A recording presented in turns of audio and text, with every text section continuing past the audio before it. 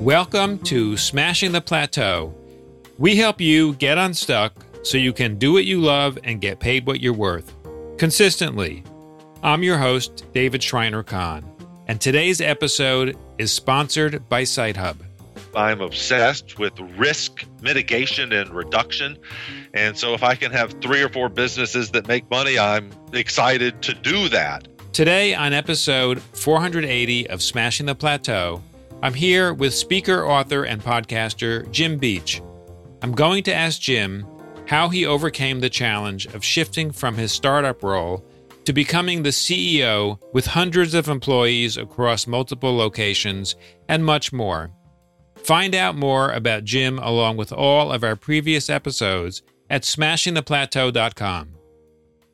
Now, before we jump into this incredibly important topic with Jim, I want to tell you a little bit about how you can stand out from your competition. It's a noisy world out there. Your business is unique, and you want someone on your team who can really help you smash through the digital chaos and get noticed by your ideal customers. With the capabilities to meet all of your marketing needs, SiteHub can make your unique vision come to life. At the end of this episode, you will have an opportunity to listen to SiteHub's CEO, Sean McKay, offer you tips to help you stand out in your marketplace. So make sure you listen all the way to the end to get Sean's marketing tip. And for my listeners, SiteHub is offering several free marketing tools to help you grow. You can get your free copy at smashingtheplateau.com/SiteHub. That's smashingtheplateau.com/SiteHub. Now let's welcome Jim Beach. Jim has started businesses and has taught entrepreneurship around the world. At the age of 25, Jim founded American Computer Experience and grew the company to $12 million in annual revenue and to over 700 employees, operating in 39 states and in 3 countries. Jim taught entrepreneurship at Georgia State University for 9 years and ranked number 1 in the business school for 12 straight semesters. Jim's first book, School for Startups, was published by McGraw-Hill. He's been featured in a UPS commercial. CNN called him the Simon Cowell of small business, and corporations like Wells Fargo, Toshiba, UPS, and SunTrust have hired him as a speaker and consultant. Jim's award-winning radio show is nationally syndicated on 24 stations. Jim, welcome to the show. Thank you so much for having me. It's an honor. Thank you. Great to have you on, Jim. So, Jim, so many businesses don't even last 1 year and fail to make any money. What's your secret? Well, I think the absolute key is finding, and this may sound trite, but finding out exactly who your customer is and doing something that appeals to them at a very, very emotional level. So the business that you were referring to with 700 employees, I was their customer, the original customer. I knew what my customer was feeling like, and eventually we could tell what kind of car they drove. You know, we had such a specific profile of our target customer, and we knew that I could close. If I got a target customer on the phone in 9 minutes, I could close that person with a 90% close rate because our offer was so absolutely perfectly designed for that parent. In our case, it was almost always the mother. And I could get her to cry probably by minute 3 or 4 as well. And I'm not kidding. And well, I'm glad you think that's funny. Let me explain, though. I'll explain. What we were selling, that was childhood education, out of school, for-profit education. And we broke that down a lot of different ways. But the particular product that I was referring to was a summer camp for non-athletic kids. We taught movie editing and computer skills and website design and all of this back in the early 90s before this was sort of, passé. And our target customer was not on the football team, not a lacrosse player, not a cheerleader, not involved in the drama program, did not currently have a best friend, considered a loner, slightly unhappy, very smart. That was our target customer. There's a lot of words for that. You could say dork or whatever. I was certainly a dork as a child. And we would go to the mother and say, look, I was that as a child, and listen to how outgoing I am now. And I'm happy and I'm married and I have kids. And you know what I'm going to do? I'm going to teach your child that smart, what your child is cool. And I'm going to give your kid a best friend. Your kid's going to come home from my program with a best friend smiling. And that kind of an offer to a parent of an unhappy child, there's no way they can resist that, is there? Let's be honest. How could you as a parent resist the opportunity for your child to smile for the first time? Right. And particularly if you were that kind of kid, you really understood that. Exactly. And so I could connect with the parent, as I said, within 3 or 4 minutes. So Jim, why did you start that business? I got fired from the corporate world. I wanted to be the CEO of Coca-Cola, and Coca-Cola decided to escort me to the door. And that was the end of my corporate career at the age of 23. And didn't know what I wanted to do, but everything that I was trained to do, I didn't want to do. And so I decided to start a business and wanted to go back and get some more schooling, and that was expensive. So I said, I'm going to start a summertime business.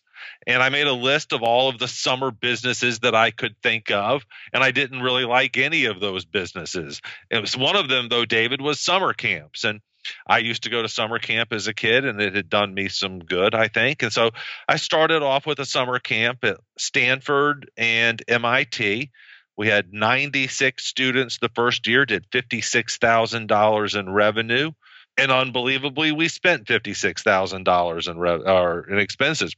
But we lived to fight until year 2, and that business grew until 700 employees with 90 locations. So the model worked because, well, one thing was I was the first salesman. And this is a huge piece of advice, I think. Sort of one of my pet peeves. The worst thing an entrepreneur can do is outsource the sales process at the beginning of the business, because then you're not the one out there hearing the customer's objections. You're not the one face to face with the customer or on the telephone trying to pitch. And we got really good at pitching that product. As I said, I could make the mother cry. And it was because I, as the entrepreneur, was 100% answering every telephone call, responding to every single email and letter, and there every single day, every single hour for the first 4 years. And so I was able to connect with the customer because I spent a lot of time with them. Yeah. How many hours did you work those first 4 years? Within 18 months of starting, we were operating year round, some sort of educational program happening every day of the year, because kids are off on Christmas and the 4th of July, and parents love to get rid of them. And so we were in business. So I never took a day off for years. 7 years, not a single day off, David, is the answer. Wow. So it sounds like you had a lot of stamina too. Well, I was young, and it was a lot of fun. You know, my work involved shaving cream fights and movies in the quad and going to Disney World with 49 busloads of kids. You know, fun things. It wasn't miserable. You know, it's fun things. When movie actors say how hard they're working, I go, looks to me like you're having a lot of fun. You know, I don't get that. But it was that kind of a job. I loved what I did, and I got amazing letters in the mail a month after the program saying, you're right, my kid's happy now and has a best friend. You know, the best friend's not in the same middle school. He's in the town next door, but at least my kid now has someone to play with. And those sort of letters can keep you very happy for a long time and very motivated. On the other hand, I had a meeting one time with my insurance agent, and he's, give me the numbers for the next year, he said. And I started giving him the numbers, and he broke out his calculator. And a couple of minutes later, his head popped up and said, 36 broken legs this summer. Are you ready for that? Statistically, the number of kids that you are going to be having at 90 locations, you're going to have a bunch of hospital visits. What's your policy for that? And that became not so fun when you start to have an incident a day, when my job was no longer taking care of kids and having fun with shaving cream fights, but dealing with the hospital visit du jour. You know what I mean? Yeah. And also, in the beginning, when you have a small number of employees and you are the only salesperson, you're interacting with every single customer, it's one thing. And you're involved in every single program, it's one thing. When you have 700 employees and you are spending your time not interacting with every single customer, it's very different. Yes. Yes. Just dealing with the fires of the day. And I mean that literally. We had fires and floods, and we had one time when our computer center was underneath an ice skating rink, and the ice skating rink started to melt and drip into our computers.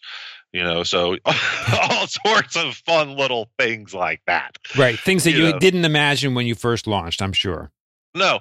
And if you want to hear the number one worst story, was a young woman knocked on my door at 2:00 in the morning and just stood there. And I was like, what can I help you with? What's the matter? And she really couldn't talk.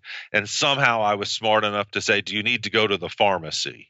And she did. And she was having her very first experience with, becoming that special joy that a woman has every month. And here I am, 26 years old, having to deal with that in the middle of the night.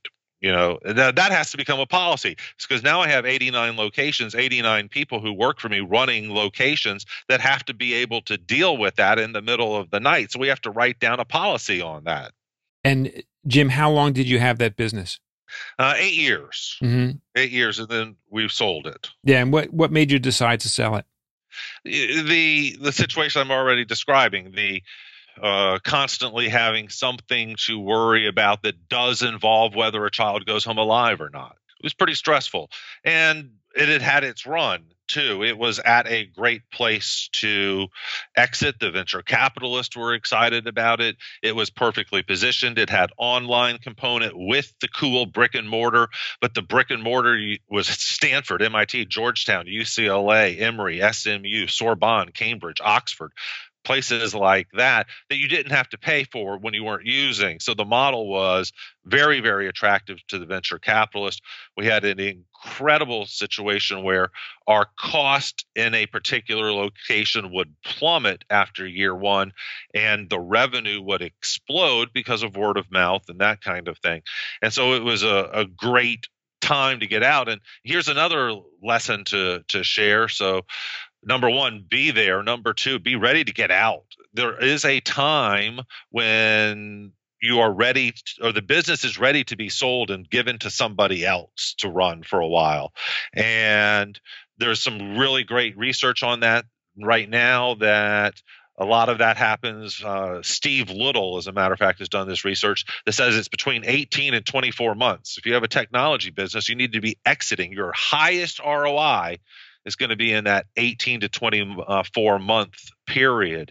And in this business, that was our time. We had good offers and it made good sense. There was good people to come in and replace us. The cheerleading camp people, the only kid education thing bigger than us, was going to be taking us over. It made a lot of sense in the business, the personal, the financial. And I was ready to move on. It wasn't something I anticipated doing my entire life. It was the 7-year itch. I was ready to move on.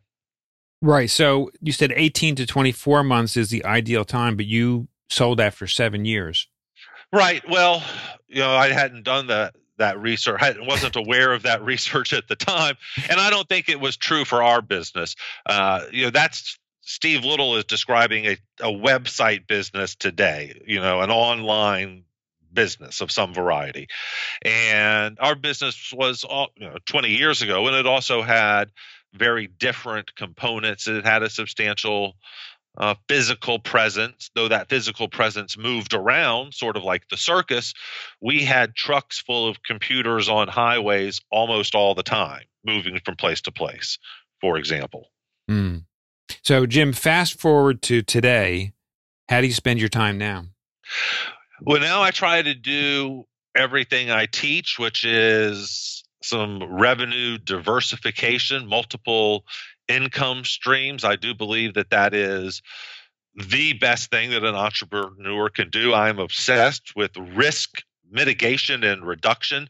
And so if I can have 3 or 4 businesses that make money, I'm excited to do that.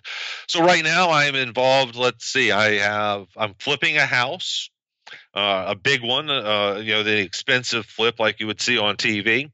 I'm also doing micro flips, houses that I buy for under $5,000 and sell for $15,000 and make triple your money in a month type situations with very low risk. So I like that. I don't like the big flip because there's a lot of risk right there, but these micro flips are really cool. I just got a patent on a paint that blocks Wi-Fi signals, and you would use that in a baby's nursery.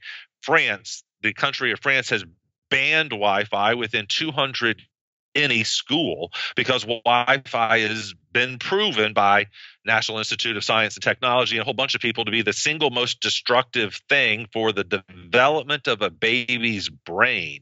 And so we have developed a paint that you paint the baby's nursery with, and it blocks Wi-Fi signals for the safety of the baby. I do a lot of public speaking. I write some books. I do some radio, and that's a positive income stream for me as well. Do a little consulting. So I try to mix it up with a lot of things, David, and have a lot of income streams. And it's also a lot more fun that way. I get to bounce around from thing to thing. Yeah. And how do you maintain enough focus on one thing at a time in order to have them generate as much profit as possible? I don't. I'm horrible at that, and that is my biggest flaw. Several years ago, I diagnosed with a fairly bad condition. I do have shiny ball syndrome, David, and if it's shiny and it's twirling in front of me, I run to it. I do, and my wife yells at me and tries to get me to limit things, and you're right. I am leaving money on the table because I'm not invested enough in each of them. If I were to focus on something, I would do really smart. But last week, David, someone came to me with the single best name for a man's cologne that I've ever heard. And I am the last person in a billion years, I will never use cologne. I just don't do that, right? But this is a really good name for cologne. And so I'm thinking of starting a men's cologne company because the name is so good. Now, that makes a lot of sense, doesn't it? But it sounds like, in spite of the fact that you may have shiny ball syndrome, that you have managed to work pretty successfully towards your goals. I think so. I do have a pretty good ability to multitask. I'm pretty good at that. I also I have another addiction that I would be willing to talk about. I'm 100% addicted to Upwork.com. And the outsourcing is cool at first when you're sort of just playing with it. I'm to the point now I have 10, 11 different things being outsourced at any given moment and have had huge success with it, eventually developing really great relationships with people that I've never met and don't know a single thing about, but know that they can do this blank for me in the next hour for $9. And I spend an hour a day managing the production of outsourced stuff. I will take a transcript, roughly edit it, send it to someone, have them polish it. I'll then read it for 3 or 4 minutes, send it to someone else to proofread. And that's called a book that I've spent 20 minutes on or something. You know, you get a whole bunch of radio shows and that's a book every year, right? No more time than producing the radio show in the first place. Where do you see, so outsourcing is something that has really gained a lot of steam in the recent past. Where do you see it headed? Eventually it becomes the driver of most people's careers. And I do believe that things called jobs become rarer and rarer. So uh, why would I need to hire someone as a small business owner if I can simply outsource and then not have the liabilities, the health insurance costs, and have to worry about vacation schedules, right? So many of the hard parts of being an entrepreneur disappear this way, like the liability and the health insurance and Right. stuff like that. And so, why won't more and more and more people do this? Eventually, this becomes, I don't know, a third of the economy. We still have to have some people with jobs at big companies like Coca-Cola, but even they are starting to outsource more and more, of course. So I think that if you're graduating college right now, and I have a 22-year-old son just about to graduate and move into the working world, I'm trying to tell him you need to have a lot of skills and be really good at promoting yourself, or you need to be the entrepreneur that's hiring everybody else. And that seems to me to be the best option. So let's talk some about that. Yeah, actually, I'd love to go a little deeper there and talk, Jim, about somebody who's not 22, but somebody who might be mid-career, let's say between the ages of 45 and 60, who sees what's going on in the world and realizes that employment, the way he or she is currently experiencing it, is probably not going to continue long enough. Let's dig a little deeper. What options do they have in terms of either, if it's either promoting themselves and being the one that hires these outsourced workers, or becoming the outsourced worker himself or herself? Where do you see people like that having a future? Well, let me say one thing. If you have a job, keep it, right? My biggest hope for you is to get fired. And I don't mean that as a joke. I would keep a job until I get fired. And let me explain the situation. So I do believe that you need to start diversifying your income. It is so possible and so likely that as you hit 59, right, it seems to happen a lot to 59-year-olds, you get downsized, right-sized, outsourced, layoffs, whatever the word for it is. And you need to be prepared for that, for some sort of income that you can do into your 70s, right? With us living to be 93 now, we need to plan on having income a lot longer, I believe. And I think that we need to start transitioning. So I like the flipping of the houses. I think that those sort of jobs are really good. My wife has an Amazon business that I absolutely love, David. It's zero creativity. We bought a book and we did what the book said. So zero creativity, zero risk. We spent $500 to start this business and made $78,000 in the first year. As a part-time side gig, my wife did this while still working, while still raising 4 children and 2 big dogs, and cooking dinner every night. And I'll tell you something, her husband is a real pain in the butt, right? And so that model works. I've seen too many models where you can gig your way into a part-time job. If you're a marketer right now, you should start a part-time marketing business that doesn't conflict too much with your current job and start going and getting some weekend and some nighttime work and building that resume. And my goal is eventually that business starts taking so much of your time that then you take up smoking. And you think I'm crazy, David, but I'm serious. All entrepreneurs need to smoke, because what that allows is that allows you to go outside and take a break every hour or two, which really means you're on your phone doing your business as an entrepreneur. And eventually your boss figures out you're not really smoking. You're an entrepreneur. You're fired. And you say, I don't care. My business is a year and a half old now, and it's now ready to support me, and I'm ready to make the transition. You've made the decision easy for me. I'm being a little facetious here, but not too much, David. Right. And we do see that these kinds of situations happen a lot to 59-year-olds. It's no joke. We do. It's no joke. And I had one on my radio show last week that she was laid off at 59 and a half. And it's just not right. Right. But it is the world. It's the reality. And so all of us need to go and start building that side gig. My wife, who is a corporate person, needs to have her Amazon side business she did get fired last December from a great job where she was one of the number one producers. Why in the world do you fire a number one producer? She got a new job in under 2 weeks. That's the way the market is now, and her skill set reflects that. But still, the Amazon business made it easy to sleep at night during that time. Absolutely. Jim, whom do you know personally who has done a really remarkable job of smashing the plateau?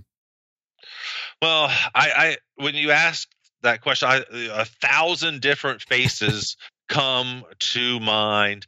There is a 14-year-old kid in my neighborhood, and once a month he goes to Costco and buys 100 pounds of salmon, and he comes home and he smokes the salmon and delivers it with this incredible dill sauce. And it's the best appetizer. You have it in your fridge for 2 or 3 weeks, and you get some Ritz crackers and some wheat thins and some salmon and some dill sauce. And he's making $3,000 a month as a 14-year-old, David. That is a great example.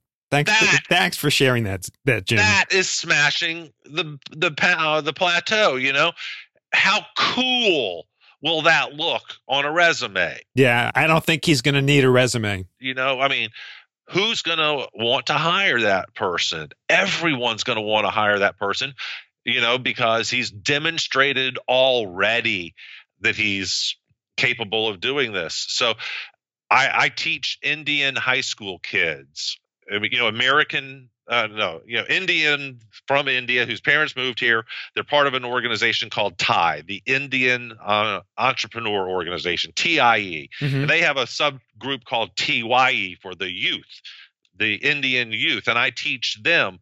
One of those kids was the kid that invented the paint that I was talking about, and the two of us got the patent together. Right. So I had the idea, and he went into his garage. This is a 16-year-old kid, goes to high school. He's a sophomore, and he got together and started mixing stuff together until we could figure out something that blocks Wi-Fi. That is smashing the plateau. Yeah, that's another great example. Jim, what's coming up in the near future for you? Oh, well, I gotta sell me some paint, right? I got to figure out if a cologne business is worth starting or not. Got to put a roof on this house that I'm flipping, right? Got a new book coming out soon, a book of fiction, entrepreneurial fiction. It's an entrepreneurial thriller, sort of like The Firm, but with entrepreneurs instead of horrible lawyers. I'm stroking all of the income streams, David. Got to keep them all the balls in the air, right? Sounds great. And do you have a free gift you'd like to share with our audience? Yeah, it's something we really haven't brought up yet, but let me just say this really fast. When my first book came out, I was published by McGraw-Hill, I thought that I was going to have a publicity tour, that they were going to help. And in the end, they did absolutely nothing. And I had to go out there and promote the book by myself. And in the end, I did end up getting on CNN. I got a UPS commercial. I had 200 interviews on radio, some big radio, national radio, and some small podcasts and everything in between. Then I did it all myself. And I wrote a book on how to do that. You can go get the book. It's called Free Radio and Podcast Marketing in 30 minutes. In 30 minutes, it'll teach you everything you need to know to get on podcast and radio. But one of the things that book teaches you is how to build a list and how to find 500 radio shows or podcasts to go on and to be a guest there and to get free marketing with. Well, what I've done is I've built massive list of the podcast name, the host email address, the URL, and in a lot of cases, the telephone number. If you email me or hit me up on LinkedIn, just hit me up on LinkedIn, tell me what list you want. I have thousands of relationship shows, thousands of spirituality shows, thousands of sports shows, thousands of small business shows, thousands of other shows that I can help get you on. Buy my $6 book, read it. I'll send you the list in your industry, and you can get on hundreds of shows totally for free to promote your product. Sounds like a great gift. And Jim, if somebody wants to go deeper with anything we've talked about today, where would they go? They can go to jimbeach.com. Again, hit me up on LinkedIn. I'll connect with anybody. You can listen to my podcast at schoolforstartupsradio.com. And all of those work. I'm available all of those platforms. Sounds great. Well, Jim, thanks so much for taking the time to join us today on Smashing the Plateau. It's been a great discussion. We covered a lot of ground in a short amount of time. I really appreciate your time. My guest today has been speaker, author, and podcaster Jim Beach. Thank you again, Jim, for joining us. Thank you so much for having me. When you visit the Smashing the Plateau website at smashingtheplateau.com, you'll find a summary of each episode along with the links we mention on the show. Do you want to do a better job of smashing through the digital chaos and getting noticed by your ideal customers? I'd like to share this tip by Sean McKay, the CEO of SiteHub.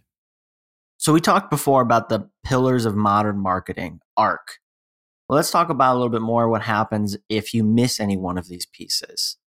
So let's say you have a really good funnel set up. Your awareness, your ads are really solid, and your reputation is good too because you've been around for a long time. But maybe your website's not so great.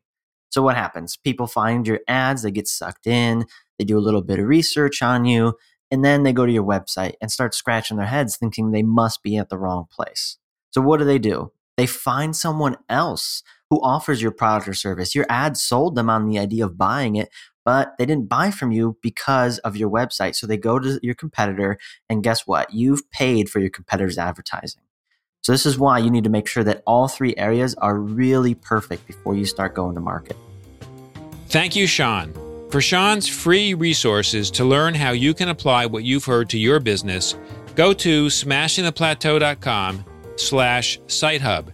That's smashingtheplateau.com/SiteHub. Please share this episode with friends and colleagues to help them smash the plateau. Thank you for taking the time to listen to our show. I'll see you on our next episode.